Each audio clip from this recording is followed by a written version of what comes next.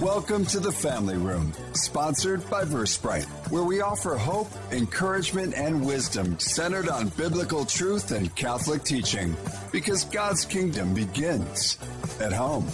Now welcome your hosts, Mari, John, and Craig, right here on AM 1160, The Quest, your Atlanta Catholic Radio. I'm John Gordon, and I am here with co-hosts Mari and Craig. So we've got a good one today, I think, and it's a name that we don't have to explain to anybody. It's well known. It's a person who's really well known, and we're going to talk about like moms. So did you learn anything from your mom? You know, my mom's voice is still in my head. She's been in heaven for about 9 years now, but I hear her daily in my head. So yes, I learned a lot from my mom, and I didn't without even realizing it. But yes, just for the record, she planned it that way. That's what I learned from my mom. Yeah, I've got that little church lady mother at 94, but brings her Irish Catholic side to it. So there's always an Irish coffee in hand. There might be a pearl of wisdom in our faith, and then something that may not be quite as appropriate tied into it, but always very faithful to the church. So I appreciate my mother. That's cool. That's cool. I learned to speak with authority from my mom. She might not have everything precisely correct, but she was close enough. You thought she did? And she was close enough, and she spoke with authority. I get it. And that works. And I've leveraged that in my career a time or two, and it actually worked. Okay, I didn't say what I learned. I should say. I just said she's in my head. She had an incredible intellectual curiosity. She always wanted to learn. That's awesome. Yeah, and I think I got a lot of that curiosity from her. Well, speaking of curiosity, our listeners are now like, okay, we're kind of curious. Who is this awesome person that's going to be with us? And so I would like to introduce you, Teresa Tamio, and this is a name that we know, love, and thanks for being with us in the Family Room, Teresa. Well, thanks for carrying Catholic Connection, and Mari and I were talking before the show that I was just there in your area. Mari, it was almost a year ago, right? It was, if I remember correctly? Yeah. You were down in Peachtree City, gave a great retreat for the ladies down there. Yeah, so we're so excited because some of what we're going to share today will be some of what you shared with them. And you also have some great other ways to get involved with you. So as we always do in the Family Room, though, we're going to open with prayer, and then you guys get to hear a little bit more background about Teresa right after our prayer. So in the name of the Father, and the Son, and the Holy Spirit, amen. Heavenly Father, we praise you. We praise you as our Abba Father. And Lord, we praise you and we thank you for all of the many blessings that you've given us, especially the blessings of our mother, of the Blessed Virgin Mary, our eternal heavenly mother, but also the mothers that we each got to have here on earth as well. So just bless mothers today, Lord, and help us to remember those things that we've learned from our mothers. And for those of us blessed enough to be mothers, help us to give our children the hope that comes from loving you and believing in you and always following your will in all the ways that you call us. And so, Lord, be with us today as we talk to Teresa and relive some of the beautiful memories she has with her mother. In Jesus' precious and holy name we pray. Amen. Amen. In the name of the Father, and the Son, and the Holy Spirit. Amen.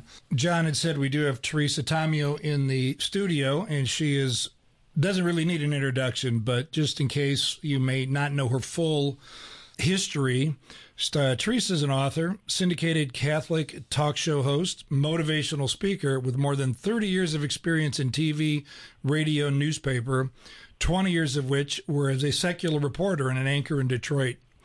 In 2000, actually, Teresa left the secular media to start her own speaking and communications company, Teresa Tamio Communications, LLC.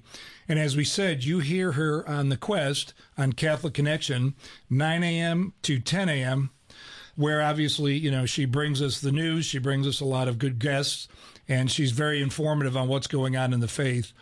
Teresa also appears frequently on EWTN Global Catholic Television Network, co-hosts EWTN television series, The Catholic View of Women.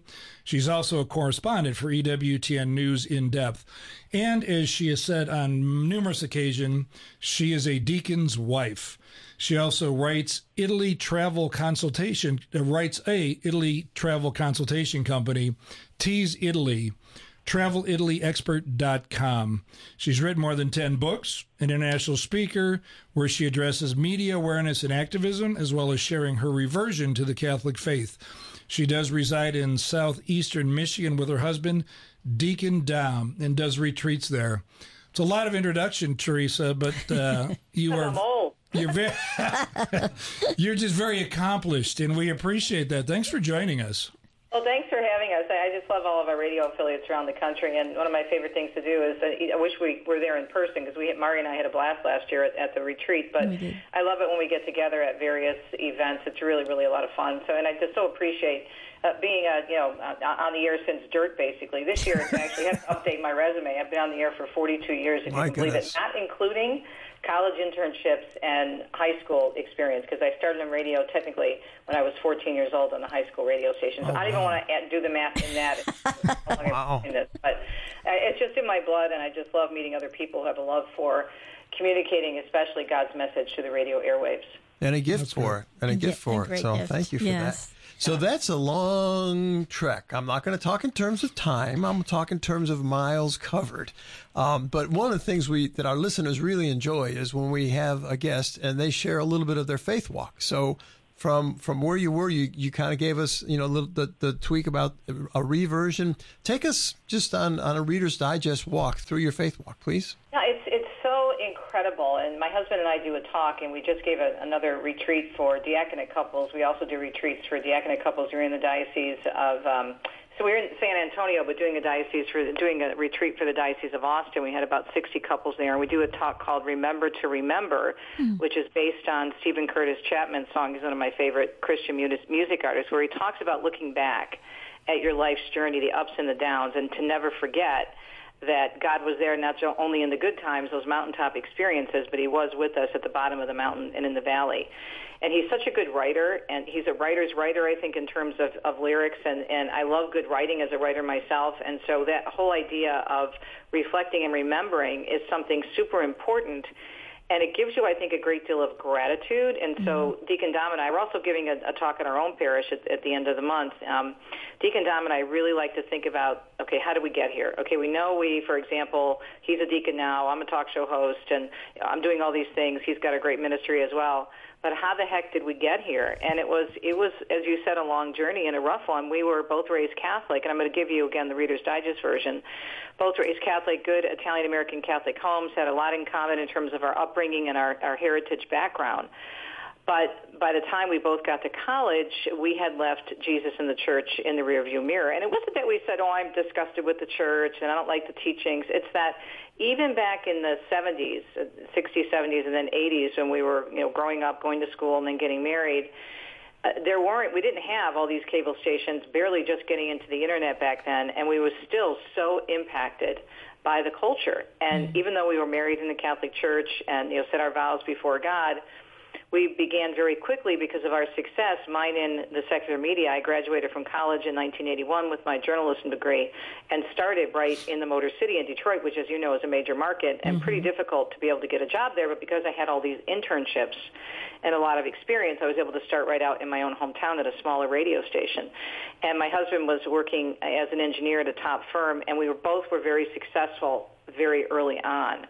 And so we had a lot of success. We're earning a lot of money, and pretty soon, before we knew it, we became what the marriage ministries call, Marriage Institute and Marriage Encounter call married singles, where we were married in the eyes of God legally and by the church, but we were living a single life. And so we grew apart. I'm really summarizing it. There's a lot more detail in the Rosie book and my other books, but came to a point where we separated actually twice before we came back together.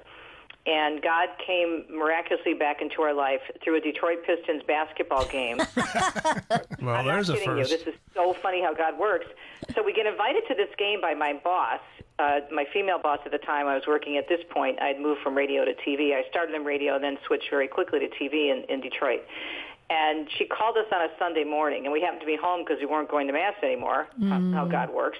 He even uses our no as well as our yes, right? So we answer the phone, and she says, hey, I've got front row seats to the Pistons at the Palace of Auburn Hills. Now, I could care less about sports, and my husband loves basketball, and that was the year when it was the bad boys of the Pistons, all those great players. And she said, would you like to come? And, of course, the only thing I was thinking about is that I was going to be in the front row seats of the Palace of the Auburn Hills, and everyone would notice me. And as much as Deacon Dom loved sports, he didn't want to go because he didn't want to be around any more of those crazy media people. But he said yes because it was my boss. And my boss's husband at the time was very involved in a Bible study called Bible Study Fellowship. And he must have sensed that something was unsettled in Dom, and he invited him to that Bible study. And just out of, I think, responsibility and out of respect for him being my boss's husband, he said yes to that Bible study. And to make a long, long story very short, that Bible study was a trajectory that got us back together as a couple, got me involved in Bible study, and then again, slowly and surely struggling on that journey. It took years to heal our marriage and then to get back to the church. So it's just crazy, and I look back and I'm like, how the heck did that happen? It was only by the grace of God. Only by the grace of God. So that's a very short version because there's so many miraculous things that happened, but buy the book, Everything's Coming Up Rosy, and you'll learn more. I think we're going to find out, so that's yes, great. Exactly, that's great. Exactly. Yes, so that is the book we're going to be talking about today. Everything's Coming Up Rosy, 10 Things My Feisty Italian-American Mom Taught Me About Living a Godly Life. So that's great. I've actually heard you speak about this, and you gave us kind of a thought as you described what was going on with both you and Deacon Dom. You guys were very successful in your careers. You were living the life that everybody would love to be able to live. You were almost celebrities there in your town, making great money, and yet when God called you, you had to surrender all of that. You had to let go and lay all that down. So talk a little bit about that, because I think that concept of surrender that you bring out is such a vital one for us to think about. Yeah, that's a great question. I think it's an important point because we surrender not just once. We surrender every day. St. Teresa of Avila has a beautiful prayer. It's called Into the Hands of God, and she says, I am yours, I was made for you. What do you want me to do?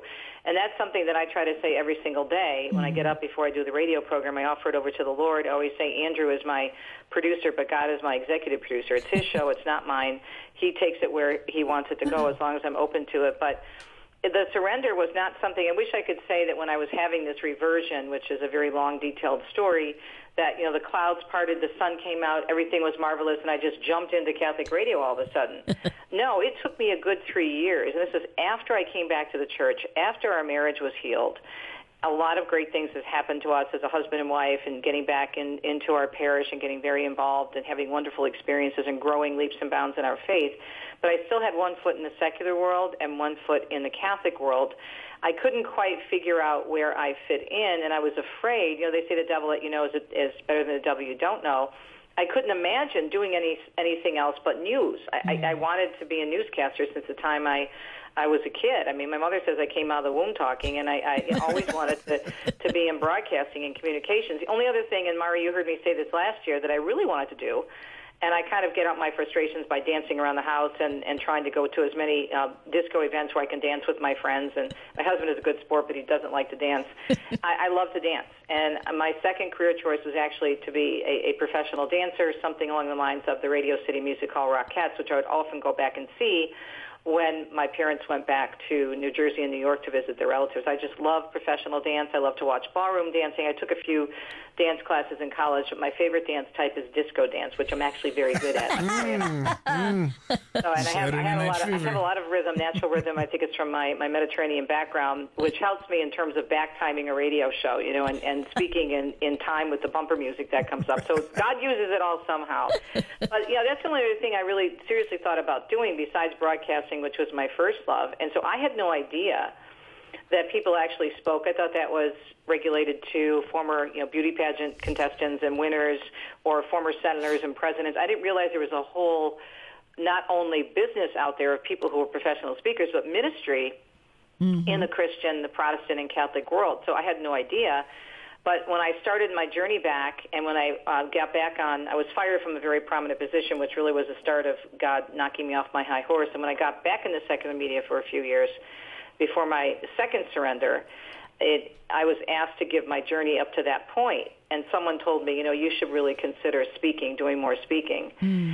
And it took me 3 years, as I said earlier, to say, okay, I can't let this go. I don't know what else I'm going to do. But what was happening at the same time when I was having my reversion and growing in my relationship with God is the media were changing, and I was changing.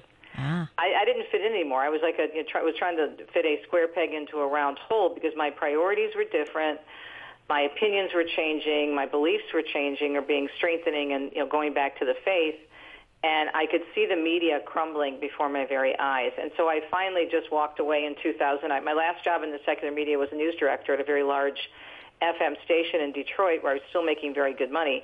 And, I want to be honest, the money was very good. And I walked away from a six-figure plus income, and then I had no job. I literally asked the station to buy out my contract because I realized I had to let it all go. God was asking me, okay, do you love me? Do you love me? Who do you say that I am? And do you love me? Are you willing to let that go so I can show you what I have in store? And that was not easy for a type A personality like me. It took me like 3 years to do it. So it was a real journey, but I look back now, again, this whole idea with reflecting and remembering, and you look at where the media are, which is so pathetic and so heartbreaking for me, and how bad they are, not just how biased they are, but how, and this is not every single reporter, but I would say most of the major media outlets in the secular world are just really being spoon-fed stories, especially from the left. And it's so obvious. This is very obvious for someone like me who's been trained and, again, has been doing news and media since dirt. But I realized that God was taking me out of it because he could see everything, and he knew what was going to be happening with the media and how it would have eaten me up alive, and I would have remained miserable in that position. So it was almost like a hedge of protection for you that he had. I believe so. I really do. That's a great point. Yeah, that's beautiful. So when you look at that, would you tell us really the differences you've seen in secular media and what you're experiencing today? Because it has changed, right? You see it every single day, and we're being propagandized and everything else. What are the major differences between secular media and the Catholic media? Well, it's so important, that question, because I never thought in a million years that in order for me to pursue the truth, which is how I was trained, and I was trained as an investigative journalist, and I have a journalism degree with a minor in broadcasting and another specialty in political science. I never thought that we would get to the point where we are with the media, or that I would be saying these things, that they're not doing their job of putting the information out there, researching, investigating, and letting people decide. They're completely ignoring that. They're completely ignoring the who, what, where, when, why, and how. And so it's changed on a number of fronts. It's changed in the sense that now they're actually teaching in journalism school, which is not my experience. I had excellent professors at Central Michigan University. Of course, this was back in the late 70s and early 80s, so it was a whole different ballgame back then. But it was starting to change even when I was in it, and I left in the year 2000, as you mentioned. But I could see the changes, which is, again, one of the reasons why I left. But the biggest change, I think, is this total lack of responsibility and the sin of omission, because they are following agendas that they believe in, as opposed to putting information out there and letting the people decide. And it really has a lot to do with the issues that are so important to us as faithful Catholics. This leftist agenda of abortion, now this transgender ideology that's being pushed down our throats, not giving us the whole story, and making people think a certain way that they're right and we're wrong. And not only are we wrong, but we're extremists. And the way they're labeling people, and the way they just eliminate stories. They still do not cover the March for Life. And I cover that every year for EWTN as their live correspondent on the streets. And this past year, Jeannie Mancini from the March for Life told me that she thinks that was the largest ever. Yeah. So I'm guesstimating, because they don't give official numbers, but well over 100 to 200,000 people there, and very peaceful. But, of course, it was all about pro-life, so they didn't cover it. That is a sin of omission.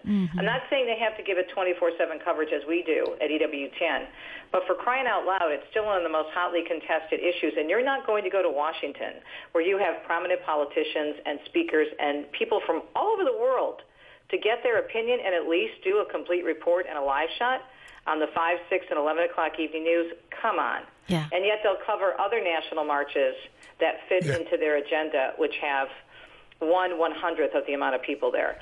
So I think what we're seeing, and I was seeing this gradual move more and more to the left, more and more about advocacy versus journalism. And it used to be where you would look at it, and the average person, even who didn't have a media background, could say, that doesn't sound right. Now it's just, you'd have to be living, under a shoe somewhere or a rock not to figure out that they're, leading in particularly one direction. And the surveys show this. I've done immense research on this. I put it in a lot of my books. So I think the biggest changes are this move to advocacy journalism versus real journalism. I wouldn't even call it journalism. I call it advocacy. So they're out there as advocates and PR agents for certain groups and agenda. And then also the big agenda of money has gotten even bigger. Money has always been an agenda, and a lot of people don't realize, especially we saw this during COVID, the media loved COVID because it kept people glued to their TV. First of all, during the lockdowns, people were so scared. Yeah. And so they kept tuning into the news, and they would get more frightened, and they would keep watching and watching and watching. The media, the secular media, did not want the COVID lockdowns to end or COVID to end because it was great ratings because people were so consumed with what was happening. And now all these different stories are coming out about the lies we were told. Not that COVID wasn't dangerous and not that people didn't die, not that it wasn't serious. That's not what I'm saying. Don't get me wrong. But to the extent of the way they locked down children and kept them locked down when so many people were challenging and parents were coming and saying enough is enough. So, again, advocacy and then money, because if you can keep people glued to the TV, your ratings go up, and then you can charge more for your advertisers. So I'd say money and advocacy are the two big changes. Yeah. That's great. Yeah. Thanks, Teresa. We love Catholic Connection. It airs here. Love how you dive into current events. And maybe we just go a little bit farther from what you just talked about. What are you seeing right now, or what are you covering that you would like to share more in depth with our listeners in this venue? Well, I think what we're seeing now is this big push for this transgender ideology. I don't know if you've noticed that recently I've been airing clips from this incredible committee hearing that took place recently in Washington with the House Judiciary Committee, where they brought forth people on both sides of the issue, but it barely got any coverage, period. So you had Chloe Cole, who is now detransitioning. She went through the surgery. Of course, she could never become a man, but she went through that because her parents were told you're either going to have a dead daughter or a transgendered son. So this is all part of the fear factor that buys in. You had experts in the Family Research Council. You had young women in college who were told that they were the crazy ones because they didn't react properly to the men who are identifying in women and dressing in their dressing rooms and undressing in their dressing rooms when they're trying to just, take part in women's sports at colleges. So it's an incredible amount of evidence and testimony and proof coming from experts that are saying this is not working, we are doing great harm. And it is the same thing we see with abortion. And I did a search when this hearing took place. I wanted to see how much coverage was out there on the secular media, so I Googled it. Mostly you'd get, National Review, you'd get Catholic News Agency, the National Catholic Register, the New York Post, the Wall Street Journal, the secular outlets that tend to be a little bit more balanced and maybe in some ways even more conservative, but at least they were covering it, right? When it comes to the secular press, there was zilch, practically nada, at least from national outlets, and when they did cover it, they were positioning the people like Chloe Cole, who says she's going to be a lifelong patient now. She'll never be 100% okay medically, which is another thing. You talk about money being agenda. That's one of the big reasons so many of these doctors are into this, because when you do this and you become a lifelong patient, we could talk about that maybe later on. But to get people to realize what they're seeing and hearing and reading compared to what they're not shown, the sin of omission is extremely bad. They did it with abortion when they still silence the women and men and families who are impacted by abortion. Yeah. They don't want to cover that. And they basically are making the Chloe Coles out to be, they're just, caricatures from the extreme right. And they're just their little pawns that are out there, promoting and going against gender-affirming care. The whole thing that's happening with abortion, with the language and the semantics and the fear, is the same thing that's happening with the media, with this transgender ideology. So I'm really trying to get people that information, because the two, they're all tied together with all the different pro-life causes. Yeah. Yeah. And we really appreciate that. We appreciate that when we do listen to Catholic Connection, we can hear what's going on, what's really going on, and hear, like you said, we hear the news that we're not going to hear other places. I can often tell where people listen to their news by what they say about any issue. If you listen, even just the adjectives and adverbs they use as they're describing something, it's so very clear. Yeah. I've had the same thought. There's a certain spectacular. I don't know what the right adjective is. Like it's just almost a sensationalism. Thank you. That is pleasantly absent from the reporting that we get there. So thank you for that. Yeah. Well, we use it. It's interesting because it's a real challenge for me, and I insisted when we started Catholic Connection, we're going on 21 years. I can remember sitting in the EBA Club, which stands for Everything But Anchovies, at Domino's Farms in Ann Arbor, Michigan, where Ave Maria is located. I was sitting with my station manager, Mike Jones, and he said, "What do you want to call the show?" And I said, "Well, I like alliteration. My name's Teresa Tomeo, so let's call it Catholic Connection." He said, "Okay, well, don't you think we should have news?" And I said, "Hello, I think I can handle the news." And he laughed. He goes, "Oh, yeah, I think you can do that, too." So we came up with trying to find a news service that we could use that didn't cost us a gazillion dollars, because we're Catholic radio, and usually you guys know we don't have a ton of money, right? And so we came across this wire service that is a division of NBC News. Now, what we use it for, and Anna Mitchell and Matt Swaim on the Sunrise Morning Show use the same news service, and Annie and I go back and forth like daily on the problems of the way the stories are written. So it takes a lot of time for us when we use this source because of the way they write the stories. Just yesterday, there was a story about the Indiana abortion law, where it's going to be banning abortions after a certain amount of time is being upheld and how it's going into effect. And I rewrote the lead because the original lead from that wire service said, women are going to be denied more opportunities to have abortions, as if that's a bad thing, right? And so I wrote the lead in a great pro-life news out of the Midwest in the state of Indiana. I ran the same story, but I gave it a different lead-in because we know that this is good news for people, and we're a Catholic station, so we always have to come at this from a Catholic perspective, which is truth. Catholic Church is the fullness of truth. But it's a challenge every day. Annie sent me a story last week, and Anna Mitchell from the Sunrise Morning Show. She was actually on my Fact Check Friday recently, and she showed me a story, the same wire service, where they were talking about a case where the young woman took the abortion pill, gave birth in late-term abortion, and then buried and then burned the remains of her baby with her mother. And there's a law in that state, I believe it's the state of Nebraska, that says that a woman cannot be criminalized. But because they, basically disposed and mistreated the body, they were facing those charges along the lines of killing the child and burying it, getting rid of it basically wrongly according to state law.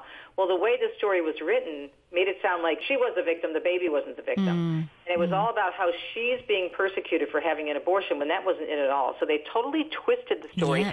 Get it away from the humanity of the child. Definitely. And it's really important for me, I believe, in addition to doing the news, I have to break those stories down for people because we get so conditioned, we get so groomed, we get so used to the semantics, and unless we understand how the media work, they're going to work on us. And that is perfectly said. Listeners, you are here with us in the Family Room with Teresa Tomeo, and please stay tuned. We'll be right back after this break. We'll be right back inside the Family Room in moments. Sponsored by Versprite on The Quest. In today's world, cybersecurity is critical for your business. Award-winning Versprite provides solutions to protect your company from hackers. For protection now, see Versprite.com. That's VERsprite.com. The Quest thanks Versprite for their support. The Quest presents Pro-Life Minutes. You're pregnant? What are you going to do? This response puts abortion on the table. Although what are you going to do is a common response, this is not what you say when your friend tells you about her unplanned pregnancy. Women are created to nurture life. No woman truly wants to kill her own child. Unplanned pregnancies can be scary. 74% of women who've had abortions say that if one person would have offered support to help them, they would have chosen life. This approach? Congratulations, you'll be a great mother and I'll help you, can be just what she needed to hear. God sent you to help her. Call 1-800-712-HELP to find the closest free pregnancy center. Let's show the world that every life matters by speaking up for life at every opportunity. For more homegrown wisdom, visit thequestatlanta.com. This is Father Kevin Peak, a priest of the Archdiocese of Atlanta, and this is my favorite prayer, the breastplate of St. Patrick. Let us pray.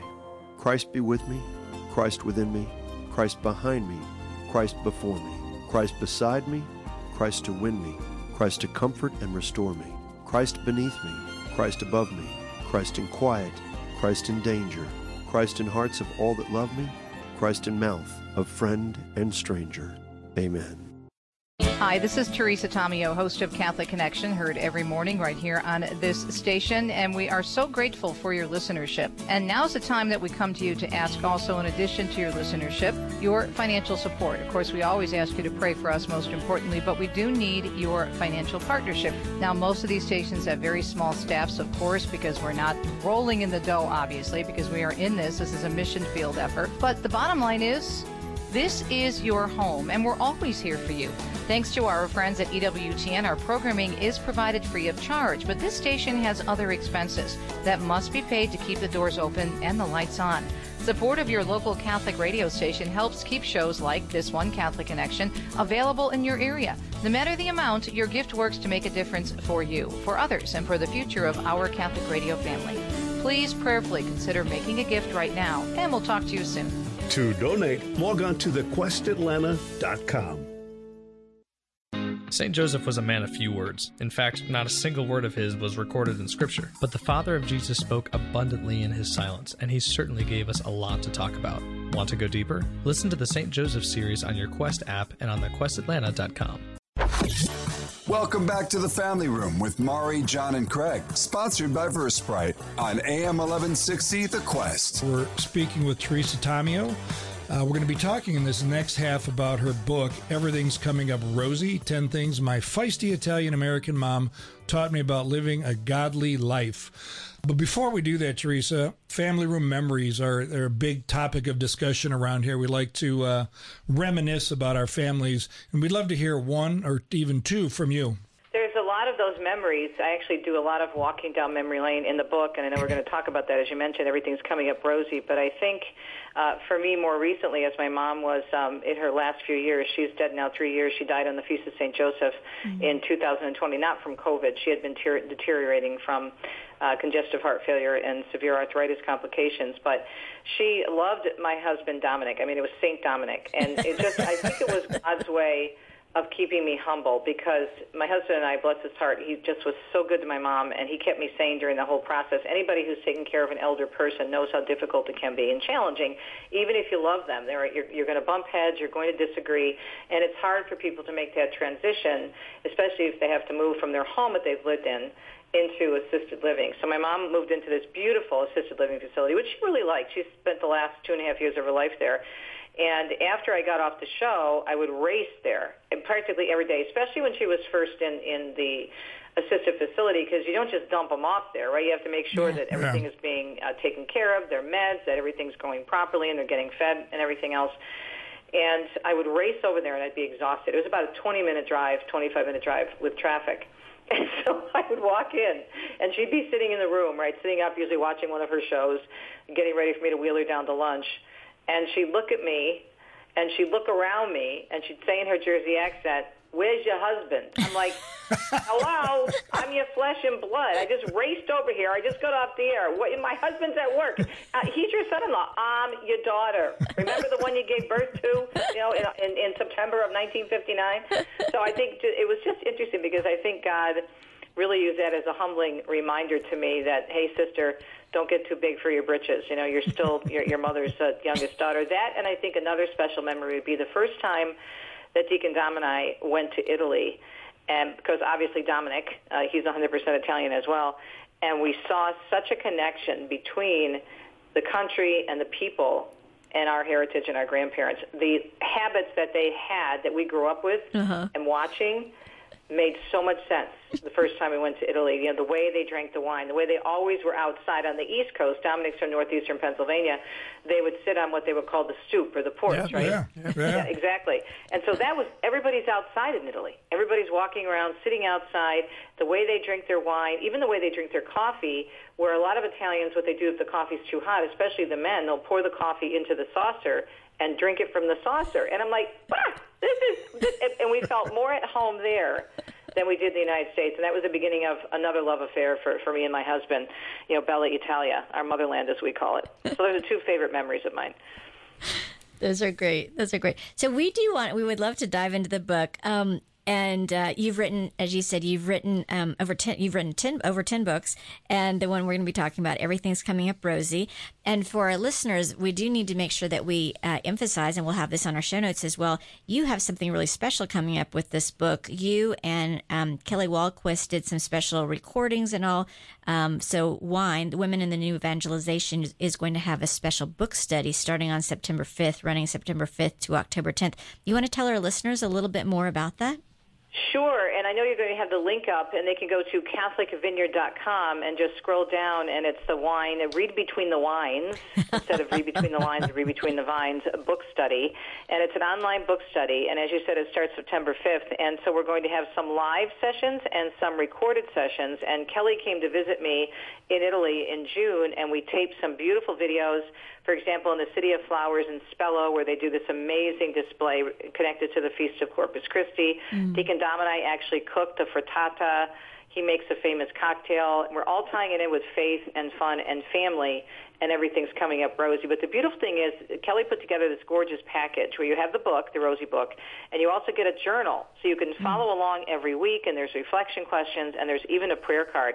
You can do this at home. You could do it with your ladies group. You could have a nice little wine and cheese party for every week that we meet, in moderation, of course, right? Or just maybe just do it at your parish, whatever you'd like to do. It's a lot of fun, and I think the book will make you smile. It'll make you laugh. Everybody can identify with this because whether you're Italian, whether you're Irish, whether you're Polish, whatever your heritage, whether you're African American, it doesn't matter where you're from, Hispanic, everybody has a mom in their life that was very strong and tried to carry traditions and get you to learn something, as you were saying earlier, Mari. So I've gotten a great response in this book, and I'm really looking forward to help the ladies dive in with this study.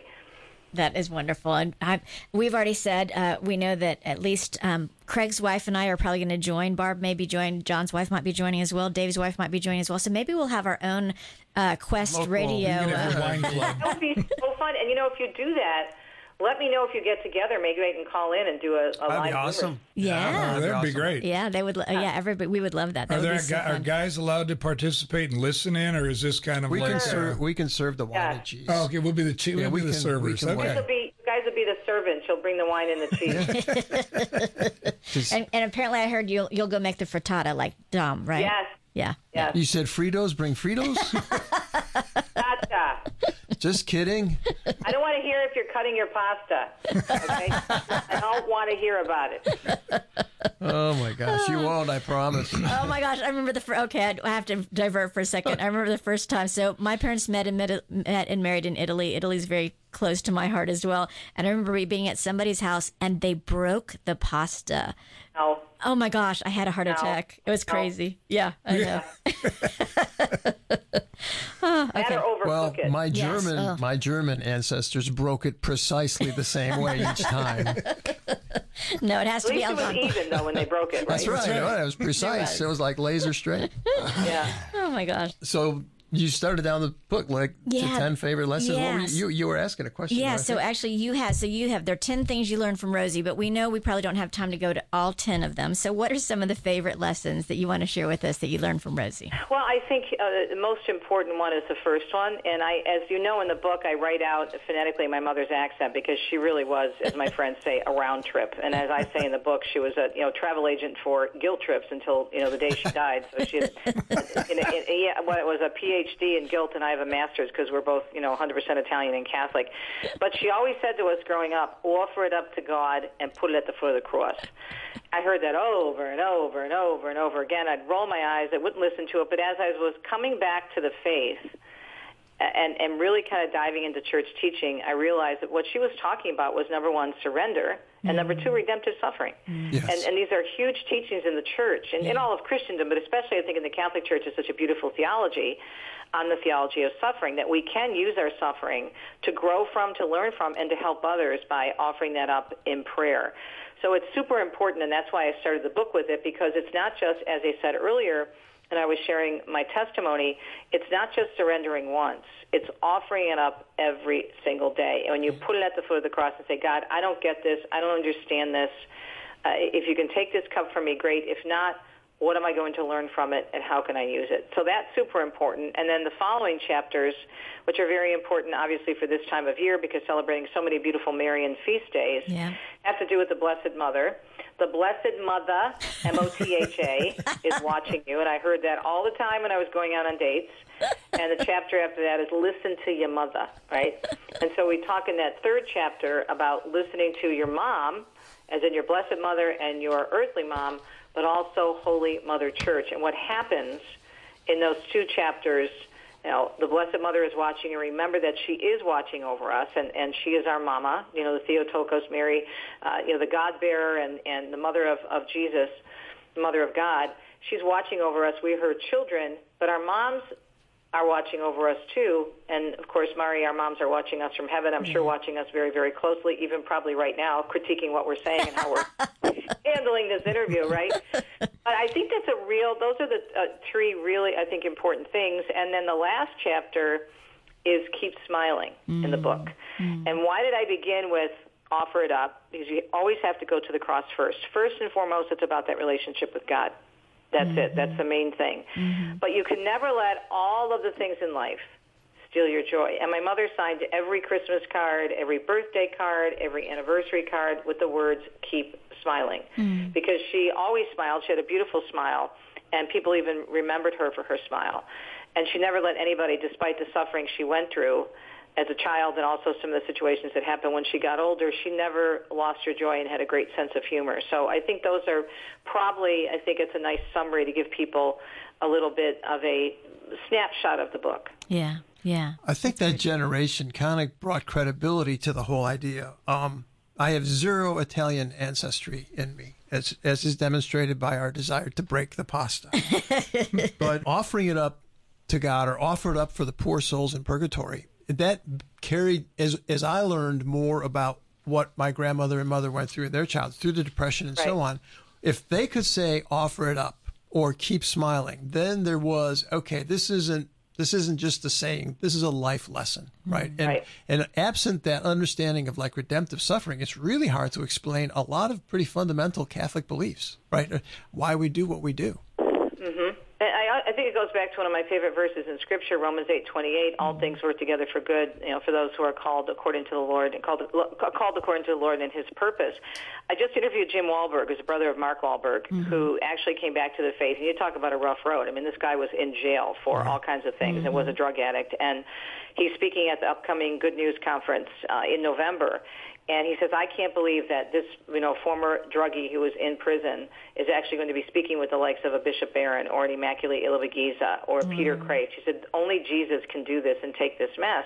But he said God allowed that to happen because had he not ended up in jail, he never would have met Mother Teresa, who came to the prison where he was and reintroduced him to Jesus and the Eucharist and the Church. So that suffering, if we can step back, and which is also why it's so important for us to reflect and remember and connect the dots. We can see that God is always working in our lives, especially when it comes to suffering where we think we're alone. There's that old poem that came out many years ago, Footprints, and that beautiful image of singular footprints on the beach, and the man says to Jesus, why, when I was going through all these hard times, there's only one set of footprints? No, my child, it was then that I was carrying you. Yeah, beautiful. Well, family, you're in the family room with Teresa Tomeo talking about her new book, Everything Coming Up Rosy, 10 Things My Feisty Italian-American Mom Taught Me About Living a Godly Life. It's funny about the Wahlberg story, too, because he grew up Catholic. He had a view of Catholicism that when Mother Teresa showed up and talked to him about her version of Catholicism, he literally walked out of his cell and found the priest in the church. It was like, that's the Catholicism I want to be a part of. And there was that love and that beauty in there.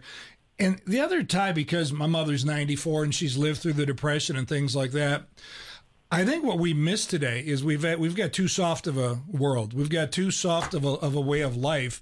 And we really don't know how to suffer, because in our world, suffering is my food wasn't warm enough, or, my friend is cutting his pasta versus, eating it the way he should. And I think that's pretty serious, though. that's almost a criminal offense. That was on the part of the tablet that was left behind when Moses dropped them. There were 11. John, we're not talking about SpaghettiOs. We appreciate you grip on SpaghettiOs, but this is a little more serious than that. But did you hear, with that in mind, did you hear the story that came out recently about, and thanks be to God, this one judge had common sense. This woman was suing Kraft because she complained that they had false advertising and how long it took to make the microwave mac and cheese or something along those lines. Are you kidding me? I mean, really, that's suffering because it took you longer, a little bit longer to make. I mean, this is where we are in our culture today in terms of, is that suffering, really? Yeah, to go and file a $5 million lawsuit for it, I mean, you're going to spend that time and effort when, just get a life and first of all, learn how to make mac and cheese on your own. And even if you can't, it takes you a little longer, offer it up, right? Well, or as your mother, Rosie, would say, so you want a pool, go fill up a garbage can, right? Garbage can, that one, and that is so true. I mean, it's just... when I think about it, these funny things she would say, it's interesting how God has you, again, this whole thing about reflection is so important, because I remember when she said that to us, I was so half annoyed, and I thought, oh, Eureka, that's a really good idea. But I can only imagine what that must have been like for my mother, who grew up in Jersey City with 9 brothers and sisters, and they didn't starve. They had food and they had clothes, but they were very poor. Yeah. And so having a pool or having a bike, as I talk about in Go Ride Your Bike, another chapter, I had a bike. I had a new bike every few years. Not that we were middle class, we weren't rich, but we didn't want for anything. And we had neighbors who had pools. We didn't have one, but we also had a beautiful city pool that was right on the water in suburban Detroit. That basically was like, I don't know, a quarter or whatever, and we could ride our bikes there. But I wanted one in my backyard like my neighbors. And so I can only imagine what that meant to my mother to hear me complain. And she finally got so frustrated, she said, you want a pool? Go fill up a garbage can. You make do, in other words, with what you have. You're not going to die because you don't have a pool. You're not going to die because the microwave isn't working quickly enough or the macaroni and cheese doesn't get done quickly enough. Put things in perspective and realize the blessings that we have. Exactly. Well, and if you have a mom who says things like that, and if we can be parents who say things like that to our kids, we are not going to go sue Kraft because we know better, right? Yeah. Right. Yeah. Yep, and I think absolutely. It's funny, too, because my mother's age and telling me the stories about what she grew up without, right? I mean, it was like we couldn't even put this on our sandwich or whatever. It was interesting because she always had a rule, too. It was, you only get to pout when you're upset about something for 10 minutes. If it's really serious, I'll give you half a day. But after that, you're done. There's no more pouting, and basically I'm going to kick you in the tail. Mm. To your point, though, it's about, look at all the things you do have. Look at you got food on the table and all these things. And it was really practical. It sounds like your mother was very practical, too, in her approach, with a sense of humor. Yeah, a very funny sense of humor, and also just her personality and the accent. I think it got stronger as she got older, but it just again made me think. And I wrote the book because I had these 10 things in my head drilled into my head. You were saying, Mari, at the beginning of the show that you could still hear your mother's voice in your head every single day. I hear my mother's voice. Yep. But those particular sayings I grew up with, and my sisters and I, we heard it all the time. And so I developed a talk, and I believe I gave that at the conference last year. I developed a talk around those sayings, and every time I would give the talk, they would resonate with people. Yeah. Because everyone would come up and say, well, my mom said this very similar, or my mom said this just like your mom, or my mom was Irish, or my mom was Hispanic, and she was feisty too. And as I said earlier, regardless of what kind of a cultural background, we can all relate to it because it's like a universal thing, moms, right? And my friend Kelly was the one who said, you have got to put this in a book, and you've got to call it Everything's Coming Up Rosie. So that's how the name came about. And I decided to put it in a book, and I had much of it written, but when I was going through each item, a lot of memories came back to me, and it allowed me to see my life through my mother's eyes and what it must have been like for her. And it really made me feel very warm and fuzzy when my aunts, there's 4 of her sisters are still alive, and they said that I really did capture their childhood very well. And then my oldest cousin, who's now in her 70s, Carol, my cousin Carol from Jersey. Teresa, you did a beautiful job, with the book. It is Aunt Rosie, all over, and my mother, Jenny, the two of them all over this book. You did a great job. That meant a lot to me, to be able to really bring them to life, because I think it brings to life other people's moms, other people's cousins and aunts. So I think I'm really happy with the book. I think it's resonating really well. Yeah. Well, and I'm excited. I'm excited that you do have the book study that's going along with it, because that journal that you mentioned, that's what I was thinking when you mentioned it. You and Kelly are going to have this journal that people can get. They get the book, a prayer card, and the study journal. It'll make us stop and reflect, because in this busy world, we're going a million miles an hour and we don't stop. One of the things I've heard Dr. Edward Sri talk about a lot is he talked about how Mary pondered.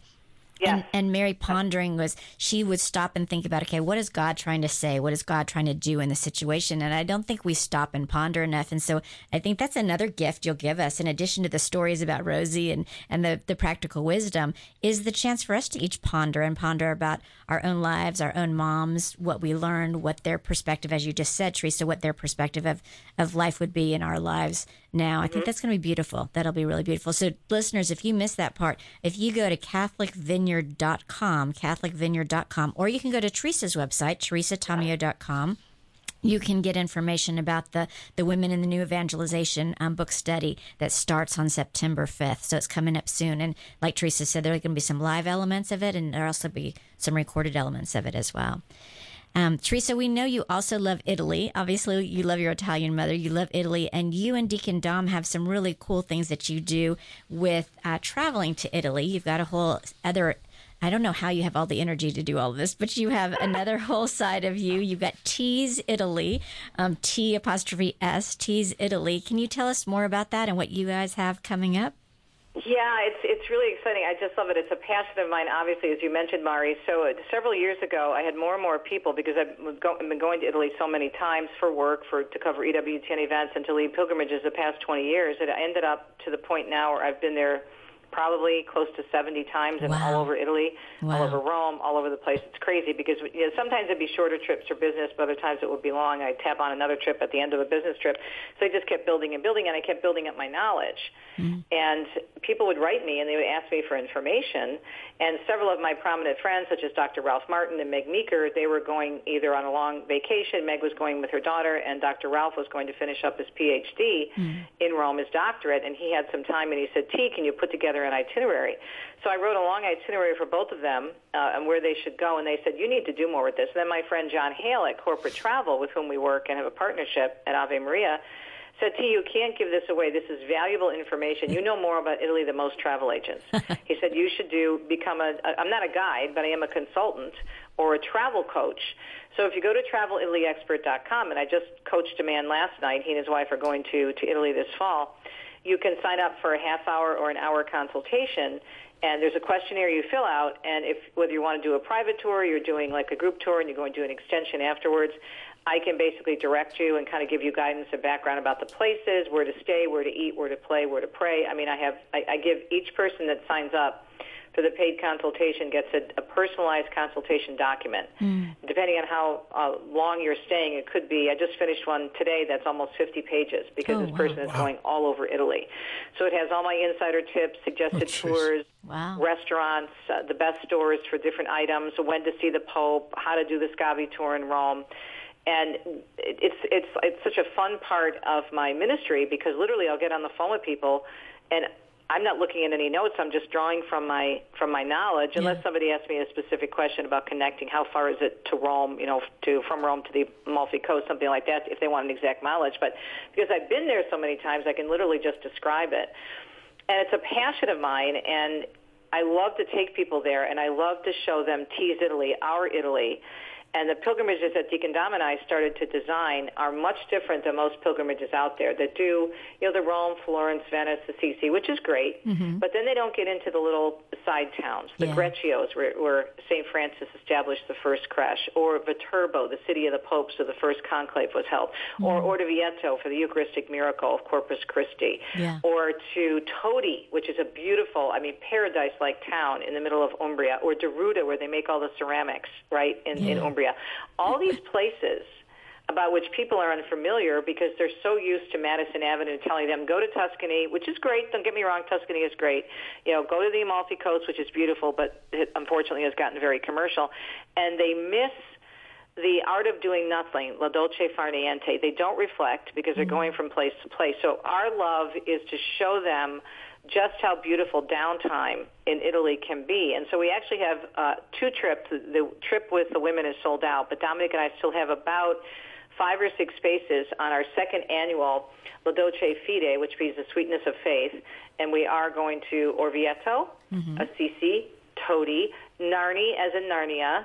We're going to Rome, of course. We're going to Tarquina to learn more about the Etruscans, which is fabulous. And then we're also going, as I mentioned, to Greccio. But it's going to be a very, very fun trip off the beaten path. Agriturismos for dinner, wineries out in the middle of the country, and then, of course, to Rome to wrap everything up. And all the information is on my website at either TravelItalyExpert.com or TeresaTamio.com under the events section. Scroll down, you can download the brochure. So if you're interested, sign up now. It's a great trip. We'd love to have you join us. We only have about 5 or 6 spots left. That's in November, and that's a great time to go. Very few crowds, and the weather is still very comfortable. Well, I guess that wraps it up for today. I mean, that was a wonderful interview. A lot of energy. You got to get a little more energy, though. you got to kind of a little more passionate about this. Yeah, I've been told that. My Archbishop, Alan Vigneron, whom I love dearly, said, Teresa, I'm praying, dear, that you'll come out of your shell. Well, do us a favor and come out of your prayer shell. Would you close us in prayer, please? Sure, absolutely. And thanks, you guys, for having me on. So here we go. Let's wrap this up. And I've thoroughly enjoyed my time with you. In the name of the Father, Son, and Holy Spirit. Amen. Dear Lord, Heavenly Father, we ask you to bless this amazing crew from Quest Radio and all the listeners out there. And I ask you to protect all Catholic radio affiliates around the country, and especially EWTN and Ave Maria Radio, who co-produce my show. And may the Lord put it on the hearts of all those listening to please support Catholic Radio because of all the good it does in giving us the fullness of the faith and, of course, the fullness of truth. And we ask this in Jesus' name. Amen. Father, Son, Holy Spirit. Amen. Amen.